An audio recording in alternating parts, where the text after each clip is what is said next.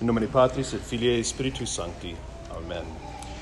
We pray this morning for the intercession of St. Louis de Montfort, who fostered true devotion to our Blessed Mother Mary via the Rosary, as well as a number of holy martyrs, St.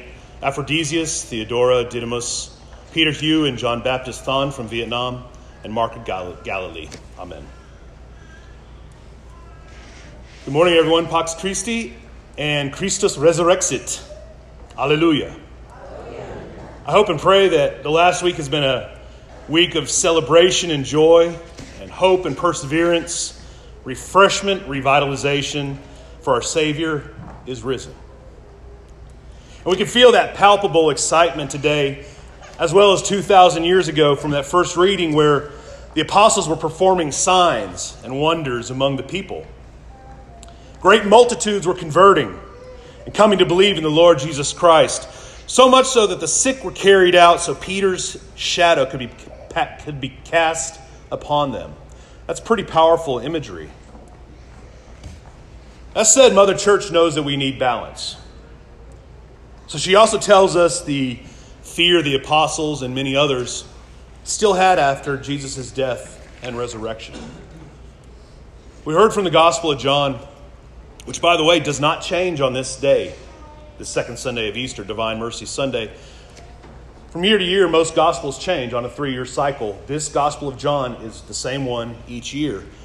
And so this reading where all the apostles are gathered together, except for Thomas, of course, since it's the same each year, we would do well to examine it closely. What is Mother Church trying to give us year after year? So what do we find in the Gospel of John today? The apostles were together in fellowship on this first day of the week, Sunday. This is an Easter gospel, the octave of Easter, the Easter gospel. And what are we all here doing this morning on this first day of the week? We're gathered together in fellowship, awaiting the Lord. So the apostles are gathered together, but one of them is missing. Similarly, as we're gathered together here this morning, many are missing. I heard a statistic recently. I have no idea if it's true or not. You know, the whole saying about statistics. Showed the biggest religious group in Slayton is Catholics who do not go to Mass. Even if that's an over-exaggeration or complete falsehood, I imagine that every single one of us in here knows of a Catholic who does not go to Mass. And here we have from the very beginning of our faith, literally one of the first days that Jesus appears after being crucified, the group of faithful gathered together in fellowship waiting for him to appear. And he will appear for us on that altar right there in just a few moments, just as he appeared to the apostles. Yet many are missing today, just as one was missing back then.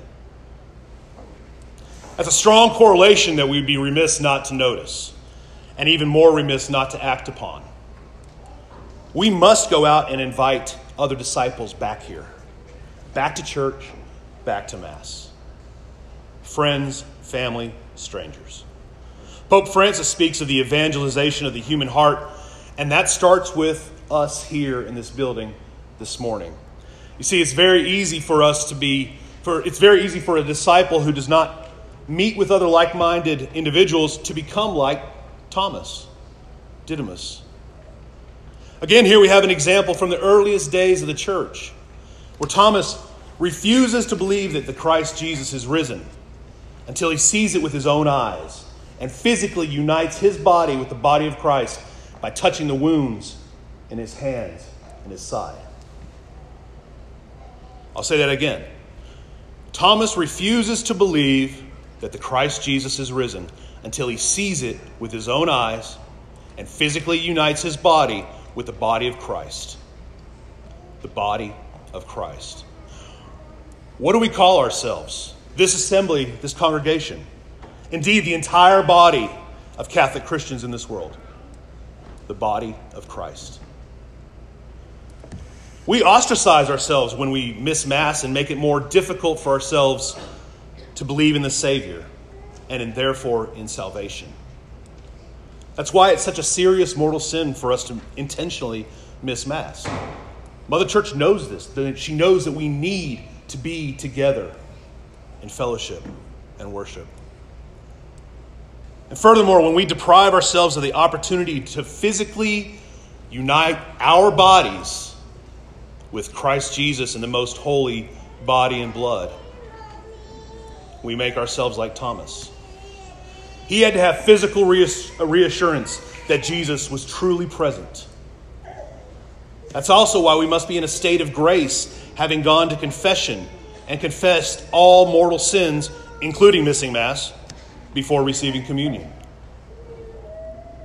We are uniting ourselves with the body of Christ in the Eucharist. And the body of Christ, this community of believers.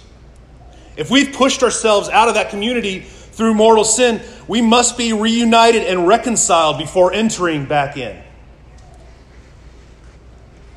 If all these words sound familiar and interrelated, it's because they should sound familiar and interrelated. Community, communion. Body of Christ, most holy body and blood of Jesus Christ. Reconciliation, confession. These concepts were not just made up at some point in the last 2,000 years.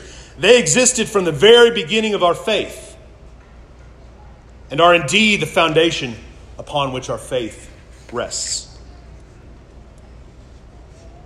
Oftentimes I feel like we're, or I am, up here laying a guilt trip on myself, or maybe on you guys, maybe on especially first row people. I feel like we're laying a guilt trip on ourselves, beating ourselves up about our deficiencies, especially in how poorly we practice our faith. At least I do. But from that we should extract hope and therefore joy, because this is the human condition.